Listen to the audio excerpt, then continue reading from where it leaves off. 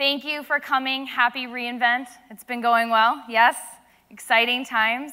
I was personally surprised by the pre-invent happening this year. Did anybody check that out on Twitter with the hashtag? Customers made it a thing, and then AWS launched a bunch of stuff with pre-invent. So we're going to check that out today.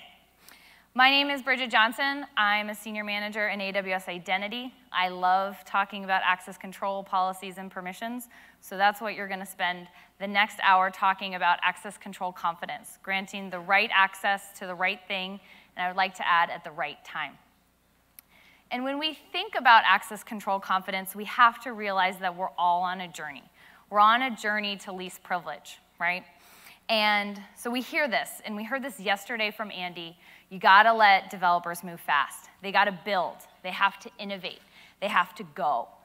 And then I talked to some central security team members or people on security teams, and they're like, but, Bridget, there's always a but. And the but is, hey, we want to prevent dangerous actions. We don't want them to delete that role that I use for my audit. And we need least privilege, and we have to have a security posture that we're confident in. And you can only do information security right if you do access control right. So today we're going to talk about what that looks like. First up, I'm going to review permissions in AWS. I am not going into every nitty-gritty detail of policies in AWS. I'm going to tell you what you need to know for the examples we're going to walk through today. Why? Because then I'm going to go through a model, and this is a permissions model that you can take back to your organization, and you can start implementing it. And that model means setting yourself up for success with permission guardrails, getting to fine-grained permission that scale with your organization by relying on attributes, and finally analyzing that access patterns and reining in permissions over time as things settle down. And each of these will have demos. Hopefully they'll work. And each of these will have clear examples that you can go through. And you might see some horse pictures. I have a horse named Pickles. You'll see him later. All right, reviewing permissions in AWS. There are two parts. First is your job. Who's written a policy? All right, we got that. This is your job. You specify who has access to which actions on which resources under which conditions. So that's your setup. We usually do these with policies. The second part is AWS's job, enforcement. For every AWS request that is made, we analyze the policy and come out with an allowed or a denied. And if you haven't seen a policy before, this is what it looks like. We like to call it the PARC model. And so P is a principal. This is the entity that is allowed or denied access. When you attach a role to when you attach a policy to a user or role, you don't need to specify the P. The P is implied by the entity that you attach it to. What you do need to specify is the action. This is the action. There are a lot of these in AWS and growing. With every new release, every new service release, we add more actions. So you specify what they are allowed to do, on which resource, and under which conditions. I love conditions. Conditions are incredibly powerful.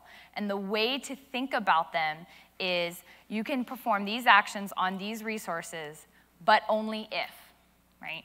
So when you think conditions, think but only if this condition is true. And we're going to use a lot of conditions today, so I hope you get excited. But they're very, very powerful, and there's a lot of condition keys. And when you think about that request and getting an allowed or denied, who has been denied access in AWS? Not everyone is raising their hand, which makes me think that some people operate as root, and that makes me more nervous. But so when you think, and you've gotten this deny, one thing to come back to is how is that happening, or why is that happening? And this is a model that I use in my head a lot. First, AWS, when you make a request, builds a context. And this is what action you're calling, what resources you're calling it on, what tags those resources have, what source IP you're coming from, if MFA has been enabled when you authenticated. There's a lot of information in there. And then they take that context and they compare it to policies. This was the first step where you specified.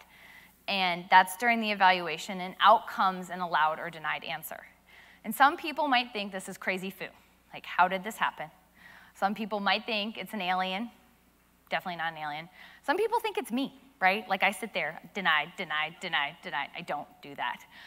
But really, at the end of the day, it comes with matching.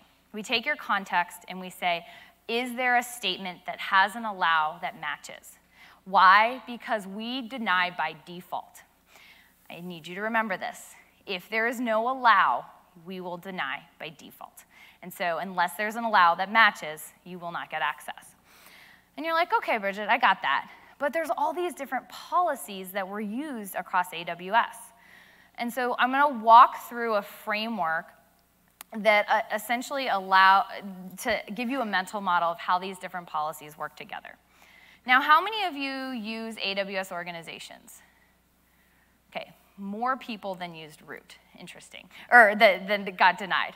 But anyway, so if you use AWS organizations, you might have heard of something called a service control policy. If you have a service control policy attached to an organization, an OU, or an account, that service control policy must allow. By default, there's a star.star service control policy on every organization. This does not mean that your developers get full access across your entire organization. It simply means there are no guardrails, so go and listen to the role policies. So that's for managing permissions across your accounts. If you are within an account and you're using permission boundaries, the permission boundary must allow. A permission boundary allows you to define the maximum permission that a role can have. So if a role has a permission boundary on it, it must allow as well. Then, if you are in the same account, and this is where you would have a policy attached to the role, or maybe a policy attached to a bucket. This is what we call a resource policy. The other one's an identity policy. And you're talking about role A and bucket A, right? Both in account A. Then either one of those can grant access. Either the role policy or the bucket policy can grant access. But that changes when you go across account. If you go across account, both the identity policy, so if you have role A and bucket B in different accounts, A and B, the identity policy must allow and the bucket policy must allow. And with this, I like to think of something a customer told me last year that stuck in my brain a lot. And he said, Bridget, you know, it's basically like those joint hotel rooms where both sides have to open the door for access to flow through. So whenever I think of cross-account access, think about the two-way doors, and think about the hotel room. And then finally, if you're using a session policy, then this is a policy you pass in per session. The session policy must allow, and the identity policy must allow. Fun fact, if you're not using session policies, we pass in a star.star policy for you, and essentially that means listen to the role policies. So that's how they all work together. I'm going to go through use cases and examples of most of these, but I wanted to give you a framework to think about. Okay, Bridget, you got all these policies, you got the park model, you can get really granular with AWS, but how do I make this work in my organization so I can let developers build? So they can use things, but use them so I have a security posture I'm confident in. So we have a permission framework, and it's your journey towards least privilege. This is the right access to the right things at the right time to do their job and nothing more. Can I get some snaps for that beautiful poem? Yeah? Okay, nobody's snapping today. But really what you want it to be like is this little girl, she's getting the right apple at the right snack time to have her healthy snack. Turns out that if she actually grabbed something else from that fridge, it wouldn't be that bad because that is a very healthy refrigerator. My refrigerator is not that healthy. But anyway, so that's your journey to get to least privilege. So what's the framework to get you there? First, you have to set yourself up for success by looking at permission boundaries and permission guardrails. This is so you can prevent powerful actions, that you can restrict access to critical resources, restrict regions. Then you have these guardrails set up, and that's a cross account, and you want to go into the account, and that's where you'll have fine-grained permission at scale, right? Where you can say, based on attributes, you can do these things, or based on these attributes, you can do these things on only this set of resources. And we'll go into that because that is my favorite topic.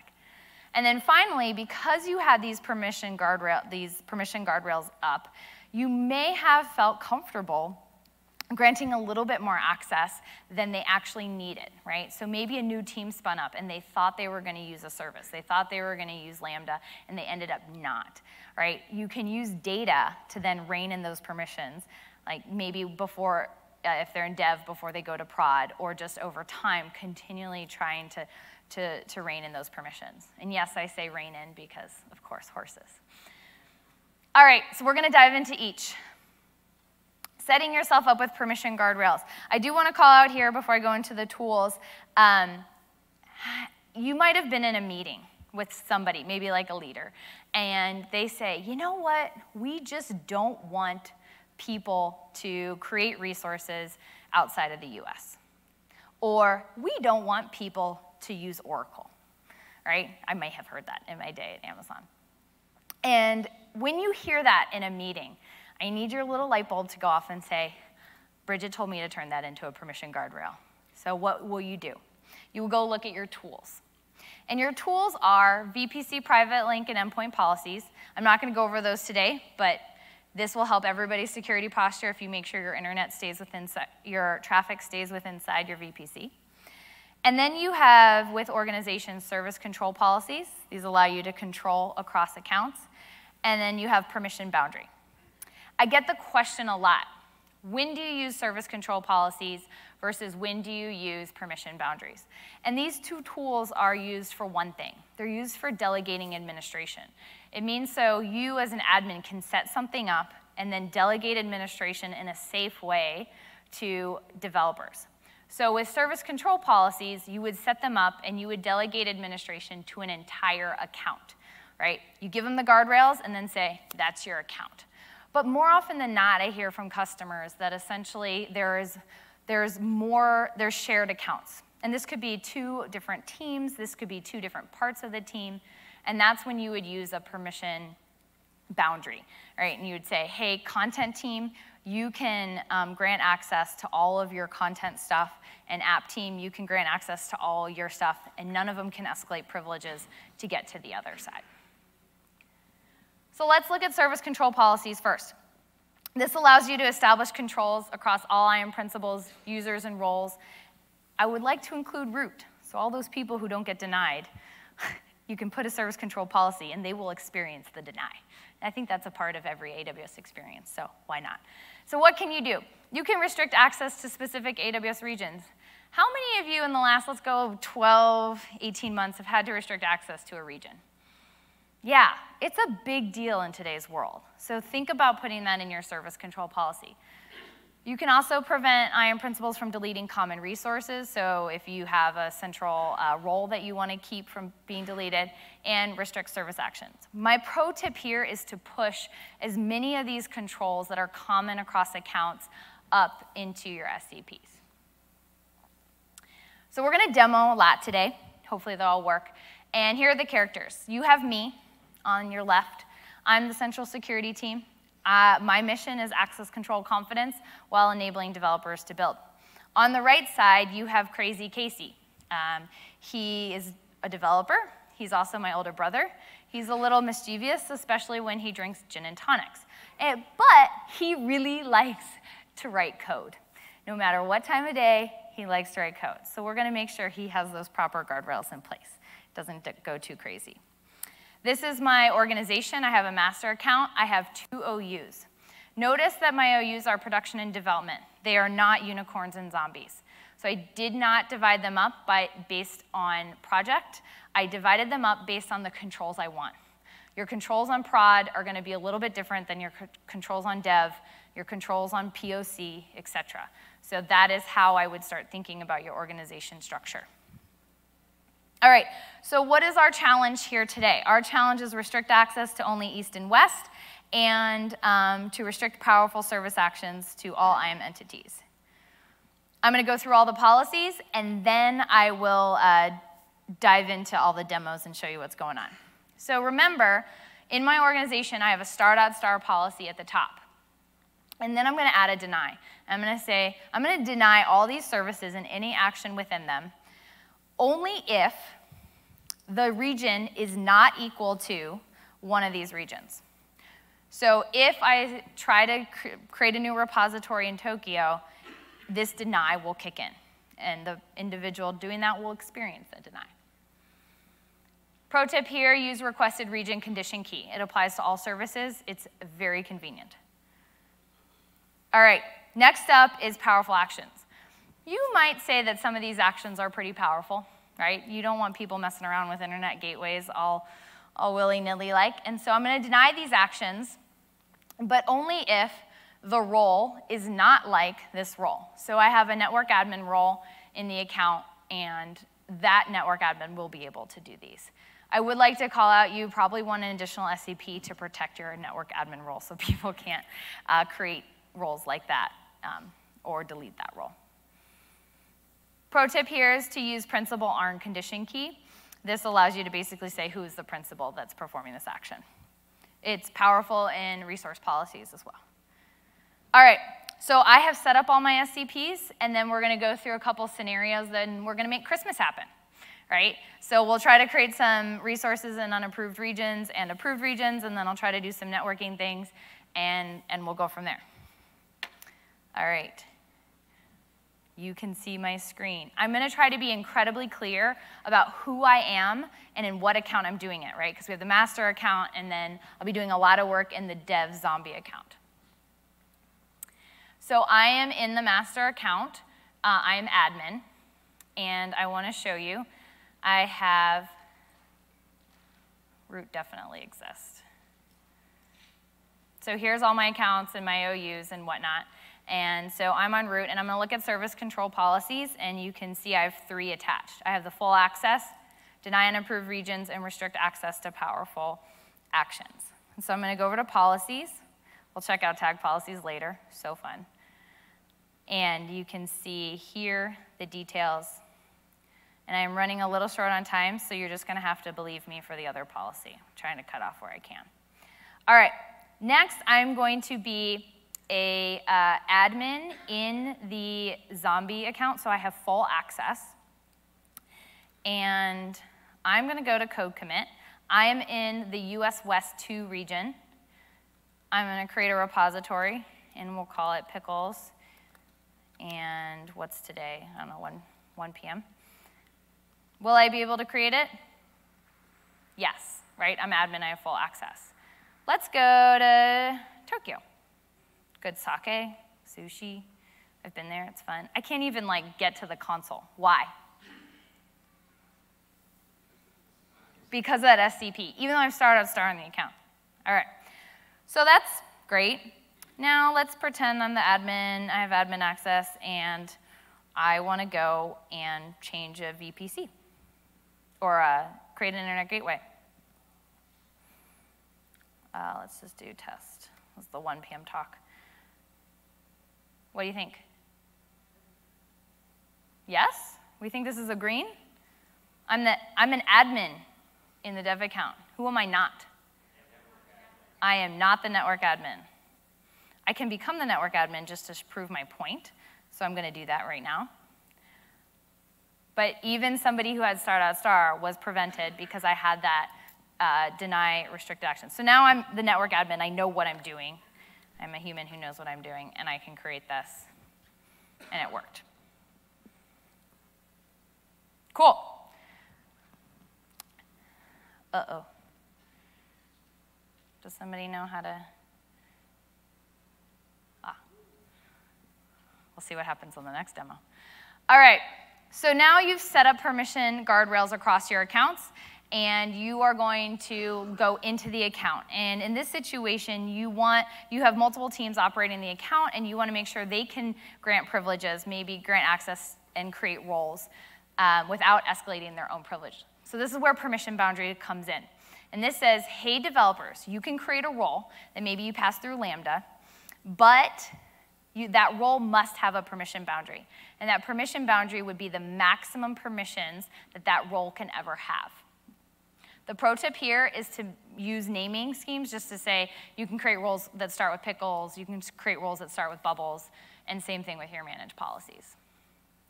So when you think about this flow, there are 4 parts. The first part is an admin, the local admin of the account will say, here are the maximum permissions that the content team can have.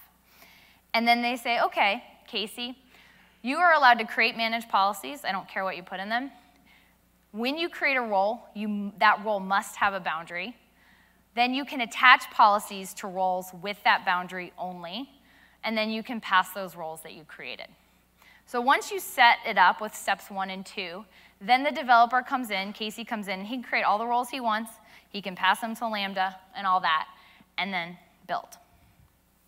So our challenge here is to enable developers to create roles for EC2 Lambda, but ensure they cannot exceed those maximum permissions. Speaking of maximum permissions, this is what I got. We will say, all right, your maximum permissions, you can go get secrets, and you can go get objects in your bucket, okay? And so this is delegating access to all the content they create.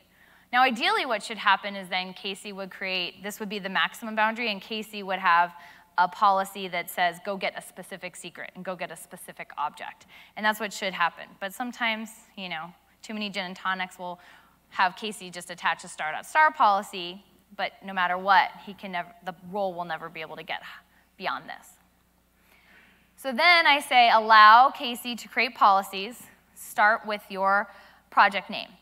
This is a trick over here, the principal tag project, that I'm going to use a lot today. And when you have a tag on a role, it's a principal tag, and session tags, which we'll see too, that goes in the context. Remember the context we talked about? Right. So that goes in the context, and because it goes in the context, you can write policy about it. Well, because you can write policy about it, you can also use it as a variable. This is very powerful. You can use it in names of things, and you can use it in conditions. All right, so Casey's created those policies, and then you say, all right, I'm going to allow Casey to create roles, but only if that role passes in a boundary, the read content boundary. That's the thing I made in step 1. And oh wait, you have to name with your project. I will also allow him to attach policies to roles that have that boundary. He can't go attach policies to like the network admin role, for example. And then finally, pass roles. This demo got cut because of time. It is in last year's talk if you want to see it in action. All right, this is my favorite topic, ABAC. So as you scale, you need permissions and fine-grained permissions that go with it. And to do that, you rely on attributes for this. And this is a place that AWS is investing a lot into. And so what does it feel like? It means you can grant developers read-write access to their project resources, require developers to assign their project to new resources, grant developers read access to resources that are common to their team, and manage only the resources that I own or you own. Notice that I did not write pickles in this slide. I did not write bubbles. I used there a lot. And what does that mean? That means that you have attributes on your identities, you have attributes on your resources, and the policy in the middle says allow if they match. And so what this gives you is it essentially says as you create new resources, they'll be tagged appropriately, and then permissions automatically apply based on that. That also means if somebody goes from Project Blue to Project Red, permissions would automatically apply. So this means you don't get woken up in the middle of the night when Casey created a new secret and needs his application to have access to that secret, right? He can create the new secret, he can tag it, and that application will have access automatically because it has access to all secrets tagged with their project tag. So what are your tools in your toolbox? This slide got a lot bigger in the last few weeks. It was kind of annoying because I kept having to resize it, but I'm happy to announce that one, you have principal tags. These are tags on IAM roles. But even better, you have session tags. So these are tags that you can pass in from your IDP into each role session and then use those for policies. You have tags on resources. You have IAM policies, and also new, you have tag policies with AWS organizations. So this helps with your tag governance, right? You can say everything's got to be lowercase. These are the only allowed values. So I can tag with pickles and bubbles. cannot tag with flannel across the entire org. They can be attached at org, OU, or an account, so you can kind of differentiate that. All right, session tags. Before session tags, when you federated into AWS, your identity went poof. Now with session tags, you can federate in, bring in those attributes that are in your identity provider, project name, user ID, email, I don't care. And all of a sudden, your identity provider becomes a source of truth. Why? Because you can use those session tags for access control in AWS. Permissions automatically apply, so if you change it in your IDP, the next session, the permissions will change without updating a policy. And then finally, they're logged in CloudTrail.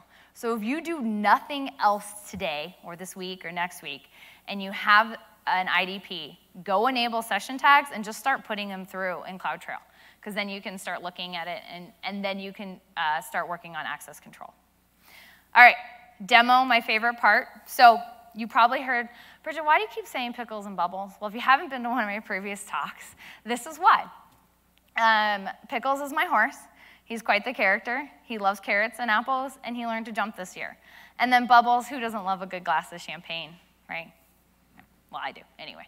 So those are the two projects that we got going on today. And I have an application. I have a Pickles application that if you're lucky, you'll see at the end of the show. And we'll store some secrets in Secrets Manager. So maybe these are Twitter or your Fitbit or whatever you want, keys so you can access.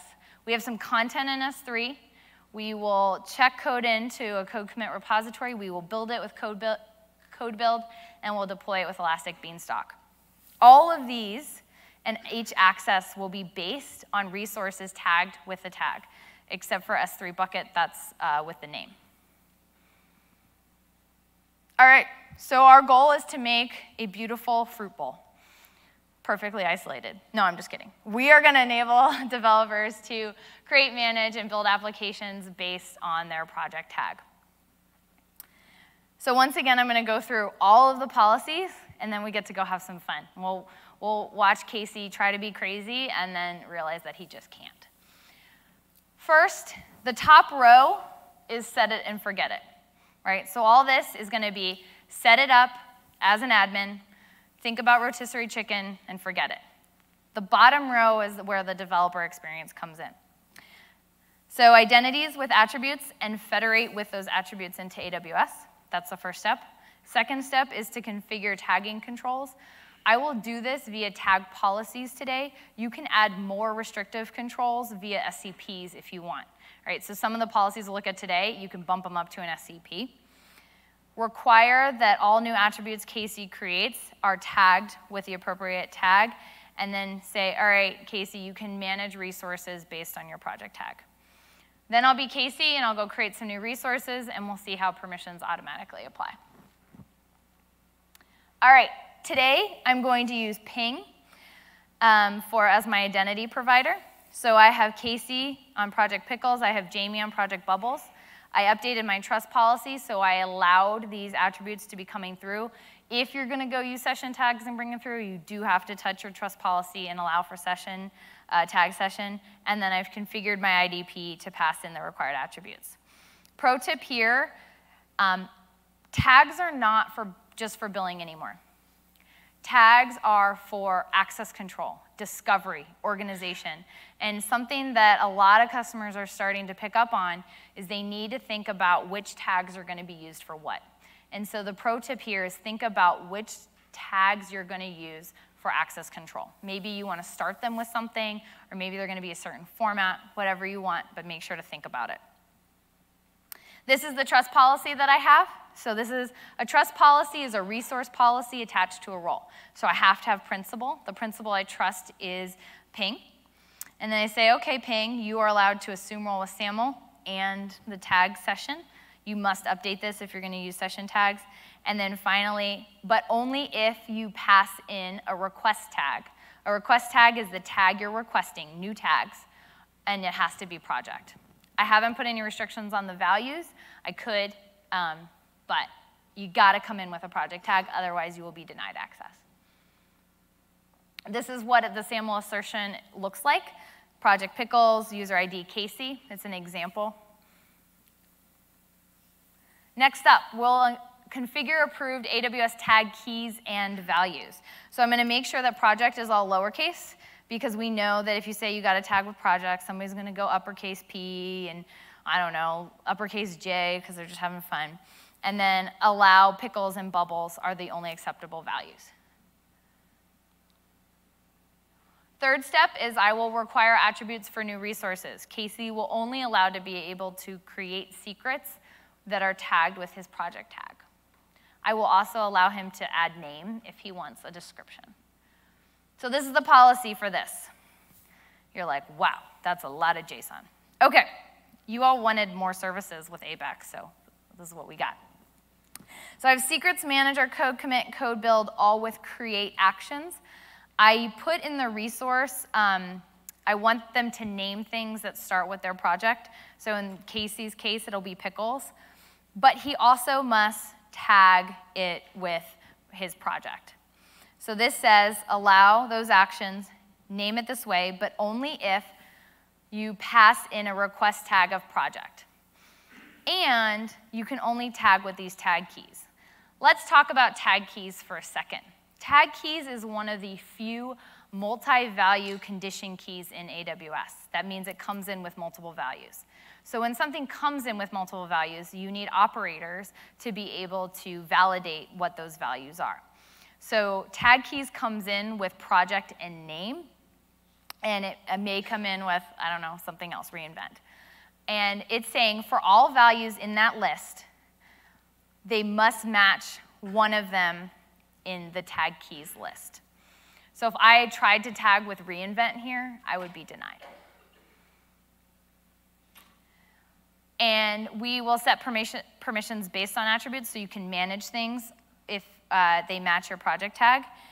And this is the policy here. So here are some management actions. We have code build and code commit, create, commit, start build. These are things we're going to do today. And only if the resource tag, so request tag is the new tag that you're requesting. Resource tag is the tag on the resource, is the existing tag. So only if the resource tag project matches your project tag. Notice I used that trick again. It's not really a trick, it's a very powerful tool, principal tag. Now, Bridget, why did you have to split this up into two statements? Couldn't you have combined it? No, you can't. Why? Because Secrets Manager uses a different namespace for resource tag. We are working on consistency. I need you all to know this. In the last year, we've added a lot of services with tag-based auth, focusing on these conditions, and we will continue to add more. And so be on the lookout. Look at Twitter, what's new, all the places you consume all of our launches, sometimes too many, and do that. But for now, you would have to separate it out into multiple statements because of the differences in red there. And then finally, if you are creating resources with a tag, you also need a tagging permission. So the example I have here is code commit, tag resource, and then only if the resource has the project tag that matches your tag. When new resources are created, the resource tag actually gets evaluated for new resources as well. And if you're passing in a new tag, which is the request tag there, project, it must match your project tag. This means Casey cannot change from pickles to bubbles and bubbles to pickles. If he repasses in pickles, it has to be pickles. And then finally, untag, and I'm only going to let you untag with name. You can't go delete project tags. You can only delete name, because I don't care what you put in name. All right. You guys ready for this amazing demo? So I'm going to show you the setup first, but I'll sign in as Casey in the second part, and I'm going to use ping. I'll have pickles with me as part of my context. I'll create a secret. I will use that secret and check in code. I'll update my code to use that secret. I'll build and I'll deploy, and then if it works, we'll check out the pickles application. You guys ready to see session tags in action? All right, come on, you gotta wake up. Okay, so first what I wanna show you is I wanna show you the tag policies. So I'll go over to policies, and I'll go over to tag policies. This is really easy to turn on. And I created one here. And you can see that it actually does have JSON syntax in it. But I highly recommend that you use the Create Policy UI. It is incredibly easy. I did this in like 5 minutes on a Friday night. And you can basically look at the capitalization, the tag value compliance. You can go here and see what your values will be, etc. So that's cool. All right, tag policies, we got that covered. Now I'm going to be an admin in the Zombie dev account. And I'm going to go over to IAM, because I want to show you the role that I'm using for federating in via ping. So the role is here. Here is the role I'm using. I'm going to show you the trust policy. Notice that I have right here tag session. This would not work if I took it away. And I'm going to look at my permissions, and I have a lot of them. But the ones you care about, so I have some console readability actions. I have create resources with tags. And hopefully you can see that here. I'm not going to edit JSON, but it's easier to read here. And you can see here are all my create actions with everything I showed you on stage. Oh, there we go. And manage resources with project tag. Hopefully you can see that. Oh, yeah. All these code commit actions, right? Only if the project tag matches. And same thing here with the resource, with Secrets Manager. All right. And I'm also using Beanstalk today. Turns out Beanstalk does support tag-based auth, but it also makes a lot of calls on your behalf. And so I do have a granular policy. It's just really long, so I thought I'd show you. It took me a long time to create, but it makes a lot of calls on your behalf. So, okay. Now I'm going to show you. This is ping. Uh-oh.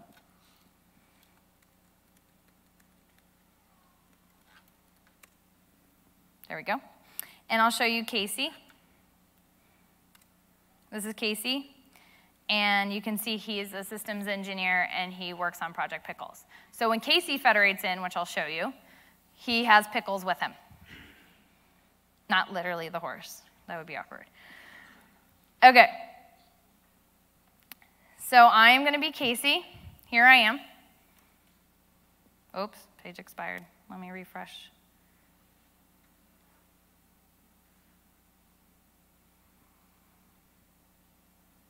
There we go.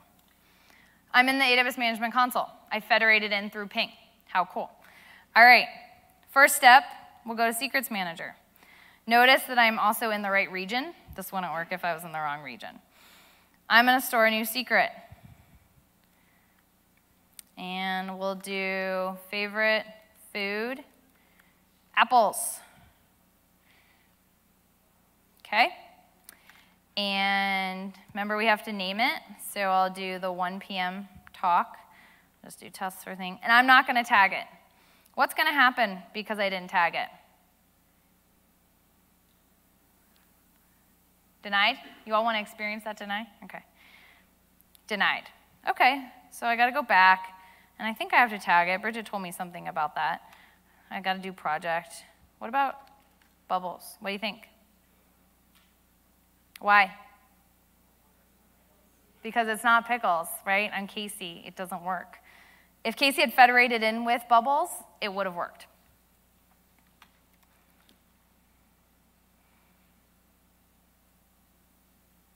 What do you think? There we go. All right. So notice that I can do Pickles, and I can see everything. But if I click on bubbles, I can't see anything. So these are the boundaries Casey can work in. Casey cannot go play with bubbles. He can only operate in this Pickles world. I'm going to grab the name of the secret, and he needs to go and code stuff. So we're going to go to code commit here.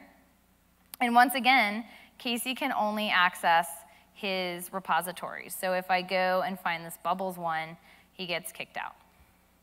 So I'll go back to the Pickles application, and I'm going to check in code. here in 1 second.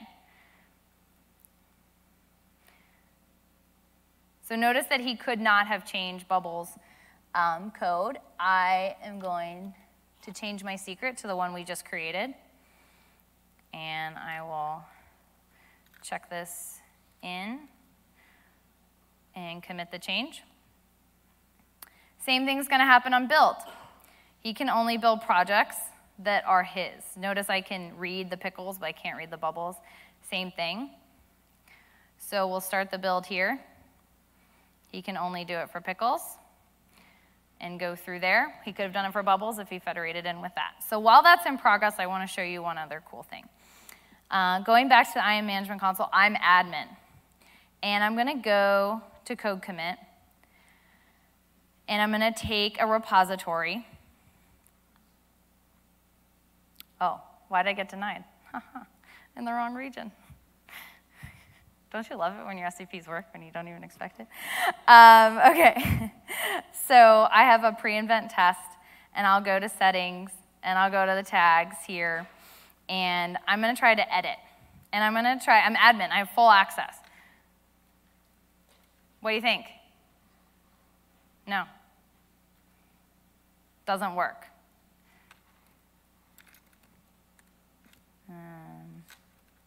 This shouldn't work. I haven't tested it yet. Doesn't work. Why? Cool, right? So you saw those tag policies come into action there even with an admin. So nobody can make those typos that you want. All right, so the build succeeded. And the last step I'm going to do is I'm going to head over to Beanstalk. And you'll see that I only have one application. It's Pickles. If you go look, I'll take questions at the end. If you look at Bubbles, if you look at my admin account, you'll see Bubbles as well. So I'll go here, and I'm going to rebuild so we can use our new secret and so we can see apples instead of carrots, because that's what they're right now. And we'll let that go. So what you saw, this thing again. What you saw was Casey navigating through an account and only being able to access and modify things that are tagged with his project tag, and only being able to create things that go to his project. And this really helps you get to fine-grained permissions. And finally, if you notice something Casey did or a session did that you were not really happy with, it would show up in CloudTrail. So if anything, go use those right there.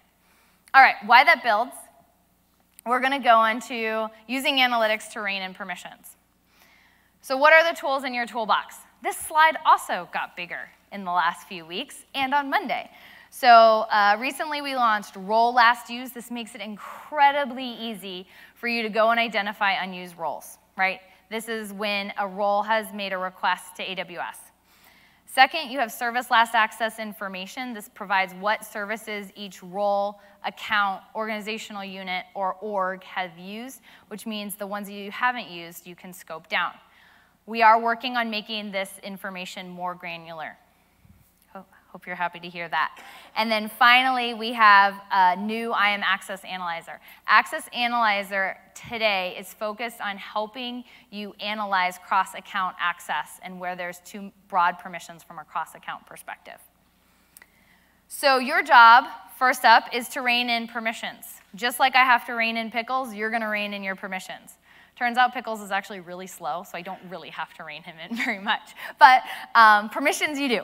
And so we'll go remove some unused roles. We'll do it in a production or a dev account, and then we'll analyze some permissions as well. What you need to do here when you go back after you're recovered from reInvent is go back and channel your inner Marie Kondo. You need to look for those roles that don't bring you joy.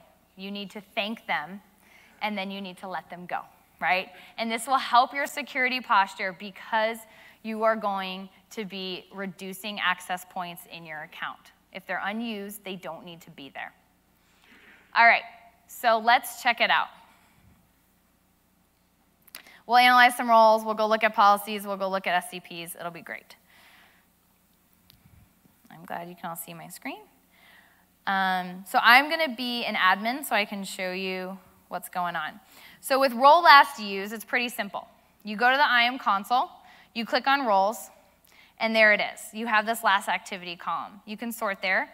This is when a role credentials from that role were last used to make a request, allowed or denied, doesn't matter, in your AWS account and when they did that. And this is within the last 400 days. So if it's beyond that, it'll say none. So obviously, I'm not going to delete any of these. And you will see this is where you want to start looking at things. Turns out some of these things I used last year, and I probably don't need again. And oh, look, here's a bunch of roles that I used to create and test with, and I haven't done that. All right, so maybe you go clean up your roles. That's great. But you're really wanting to look at these roles that you're like, okay, what's going on here? So I'm going to look at this pickles test role that I had created. And I can see the last activity here, but I want to see what it actually did. And you can see that I was obviously testing with code commit, code build, S3, but I thought I was going to need some other services, and turns out I didn't. So I could remove those very, very confidently. All right, so you've removed some unused roles. You've looked at permissions. You can scope that down. You're on a Marie Kondo mission here. And then you'll go to your master account. Why you're going to go to your master account? Well, you're going to look at your organization activity across your entire org. And what this will help you do is set those service control policies we're talking about. So if you're nervous at all about having removing access or denying access at the SCP level, go and let's look at your service report. And so you can see the things that every principal uses inside these accounts and where. So you probably don't want to create a denial for code commit or systems manager, because I use those. But you will look over here and see that, oh, we haven't used directory service. I like to pick on directory service because it used to be my office mate service. So anyway, but you would be like, all right, that hasn't been used in 174 days. We don't use it in an organization. You can deny access to it confidently and set up that permission guardrail. Cool. So you did that. And now we have Access Analyzer. So Access Analyzer is very cool. When you think about what I just showed you, it was all about who did what. And Access Analyzer helps you determine who can do what. And how does it do this? By continuously analyzing those resource policies, the bucket policies and all that. And it uses the highest level of security assurance. Why? Because of fancy math. I'm not kidding. There is a group, the automated reasoning group within AWS, and they are very, very passionate about using mathematical logic and inference to help us with our security controls. And so this is one of their first products, and it is amazing. And what it does is it looks at your resource policies and gives you findings about when cross-account access is too broad. And you can go in and you can remediate the finding, you can archive it, whatever you want to do, but it helps you figure out the low-hanging fruit to go and look at. And it's within an account now, but coming soon, it'll be across your entire organization. So if you're an essential security team, it's going to be really powerful. So this is how it works. You have all these trust policies. You have roles, KMS keys, buckets, queues, functions. You have an analyzer. You have findings. And then you'll quickly and continuously analyze policies. So this is what we're going to do. We're going to go look at Access Analyzer. We're going to see our findings, and we'll figure out what to do. Has any of you checked this out yet? OK, 1, it's available at no additional cost. 2, you can go in the IAM console, and you can click Create Analyzer in like 4 seconds, and it will start scanning your buckets and your keys and roles, and just go look at it. So I will head down into, I'm an admin. And this is in my my dev account because this is where I have a bunch of resources. So I'll go to Access Analyzer. And you can see that I have some findings. What I'm interested in is S3 buckets. You can probably figure out why. There's a lot of that. And oh, I have 2 findings. So this would be broad access. One is a bucket that I called Pickles Demo Video. That is public. So if you want to go access Pickles Video, you can. And then I have one that's restricted to VPC only. But there's a little bit concerning. This is read, and this is write, permissions, tagging. That's a lot. So I'm going to go into it, and I will go to a new tab. It brings you right to the S3 console, into that bucket. I go to permissions. I go to my bucket policy, and I'm like, I got put star. That is like not cool at all. So I'm just going to change it to put object. I save it. So we've scoped that down. And then I'll rescan. So notice it says active here. This means that the automated reasoning that's being used thinks that it's powerful. It's too broad. And I will rescan. And when I rescan, it says it's resolved. Pretty cool, huh? You can go look at all of them. It's really, really powerful, and you can see you're resolved. You can see you're archived. If you're interested in the fancy math, there's a lot of white papers, and they're giving a ton of talks today.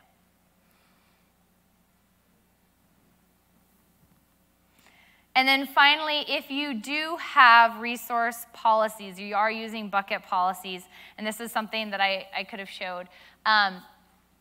Principal OU path. This was recently launched. It's a very powerful condition key for sharing access between accounts, right? So if you have a bucket policy, you can throw get object, allow that to happen, but only if the principal is coming from within your OU or within your org. And you can go down that. And so if you have bucket policies, if you analyze bucket policies, go throw this condition on, because unless you want them to be public, you want access to remain within inside your organization. All right, recap. First, if you go back to your organization, think about how you can set yourself up for success with permission guardrails, right? You do not want to drive off the road like that. You want to have that guardrail. That's at Glacier, by the way. Second, you want to make sure that Crazy Casey can only have access to resources that he creates that are part of his project. And you'll do that with attributes, and you'll rely on those attributes for fine-grained permission at scale. And then finally, you'll use analytics to bring in that broad access. We're investing in all three of these spaces, and so you'll continue to see advances here. Additional resources, I have talks from previous years that go into permission boundaries in more detail. It goes into some nuances of resource policies in more detail. A full hour of ABAC if you want it. And then my favorite documentation page is on the bottom. This is where you'll find out which services support which condition keys, because we all love conditions. And before I end, we will see what happened with our application, because it's so fun.